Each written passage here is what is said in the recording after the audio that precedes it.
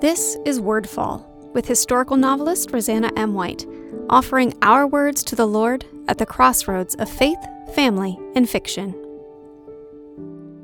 Understanding riots. I'll admit it, I've never understood rioting.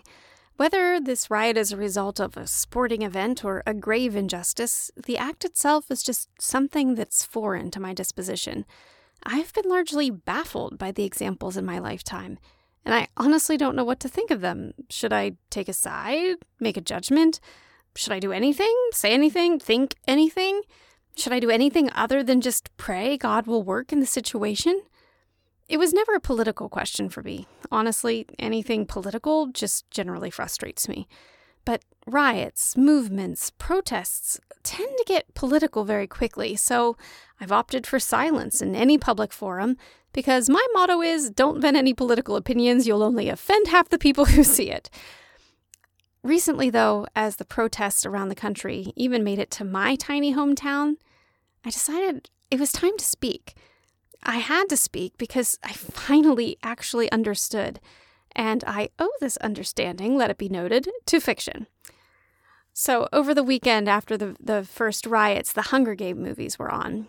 Rather good timing, that, because not an hour after I said to my husband, I understand this is a terrible injustice, I just don't understand rioting as a thing. We turned on the TV, and there were Katniss and Peeta thanking Rue's district for her sacrifice. They poured out their hearts to a crowd of people just as oppressed as they had been, as they frankly still were, and the people saw. They saw in those two victors from District 12 a rallying cry. Those people cried out in response, and their actions soon turned to a riot.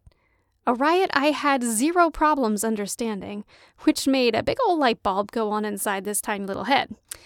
When a group has been oppressed for decades or centuries, when they have cried out again and again for justice, and when the very people who should be delivering that justice are instead the perpetrators of more injustice, when even those who have never broken a law are afraid of the police because the police see them as a threat whether they are or not, when the very people who should be their brothers and sisters are the first ones to say, oh, come on, it's not that bad, when there's nothing else they can say, what's left? Action. They lash out. They lash out from broken hearts and the utter certainty that tearing down the neighborhoods that have trapped them in this oppression can't possibly leave them any worse off, and might stir people. Not the people who are opposed to them, but the people who should be standing with them. Every riot against injustice that roars to life, my friends, says something about us, about the people who did not hear the cry before, who didn't help change come, who didn't already right the wrongs. But how can we? This is where I have run into frustration time and again. I want equality. I want it to be finished, complete, full. I want everyone on both sides to stop focusing on our differences. But that's where my own bias has suddenly become apparent to me. I want that because I can stop focusing on it, because I don't live a life that runs into it every day. Because I have the freedom to be who I am without apology, without anyone looking at me askance because of it, or making me feel my life is in danger. But other people don't have that freedom. Here's the thing, though. Most people, I have to think, don't understand that any more than I ever have. So when labels are applied, like racist or bigot or privileged, it just gets our hackles up. Defenses rise. Our automatic response is to shout back, "No, I'm not," and dismiss the valid points along with the label. This is human nature. It's important to identify the problem. We can't fix what we don't see, but labeling doesn't fix anything, ever.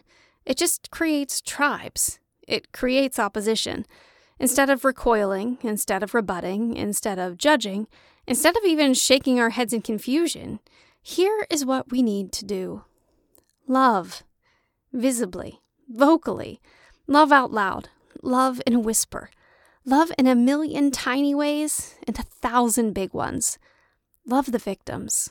Love the perpetrators. Love the frustrated moms and the terrified kids. Love the old-timer who preferred things the way they used to be. And love the protester shouting for a brighter tomorrow. Love them all knowing that God does, knowing that we are His children, knowing that if half of us are so fed up, so beaten down, so tired of fighting the same fight over and over again that they feel the need to riot or protest, then it doesn't matter if the rest of us fully understand it. It only matters that it's time to be better. The church, the world, the police, the military, the courts, the neighbors, the bosses, the employees. Standing with those who feel this pain means accepting it as legitimate, feeling it with them, granting that maybe we don't know what right is. Maybe they do. It means insisting that something be done because the status quo isn't good enough. It means hearing the rallying cry and recognizing that any fight that is theirs is also ours because we are one in Him. In the Hunger Games, the viewers and readers were rooting for rebellion, for revolution to take hold, because from our cozy seats, we could so easily see who the bad guy was and who the heroes were. But for those people in the districts in the story, it was a whole different story. The same story, the one they'd been hearing for generations already. They already knew the cost of uprising. They paid it every year, every day. Finally, though, a spark caught, and fire spread. Maybe we fear that fire, but fear cannot rule the day. I still don't know exactly what I can do, but I do know this. When I stand before the Almighty, I do not want Him to say to me, "Why did you put out the blaze of my righteous fire?" I want Him to say, "You let me burn away your chaff, my child, and be purified, and then you spread the fire of my Spirit to all around you." Check out RosannaMWhite.com for information about me or my books and to subscribe to my newsletter. This episode of Wordfall is brought to you by Bookish Tees and Totes, bringing you t-shirt and tote bags for book lovers created by book lovers. Check out bookishteesandtotes.com to see our latest designs. Wordfall is a proud part of the Whitefire Podcast Network. Please visit whitefire.tv/podcast for other shows I know you'll love.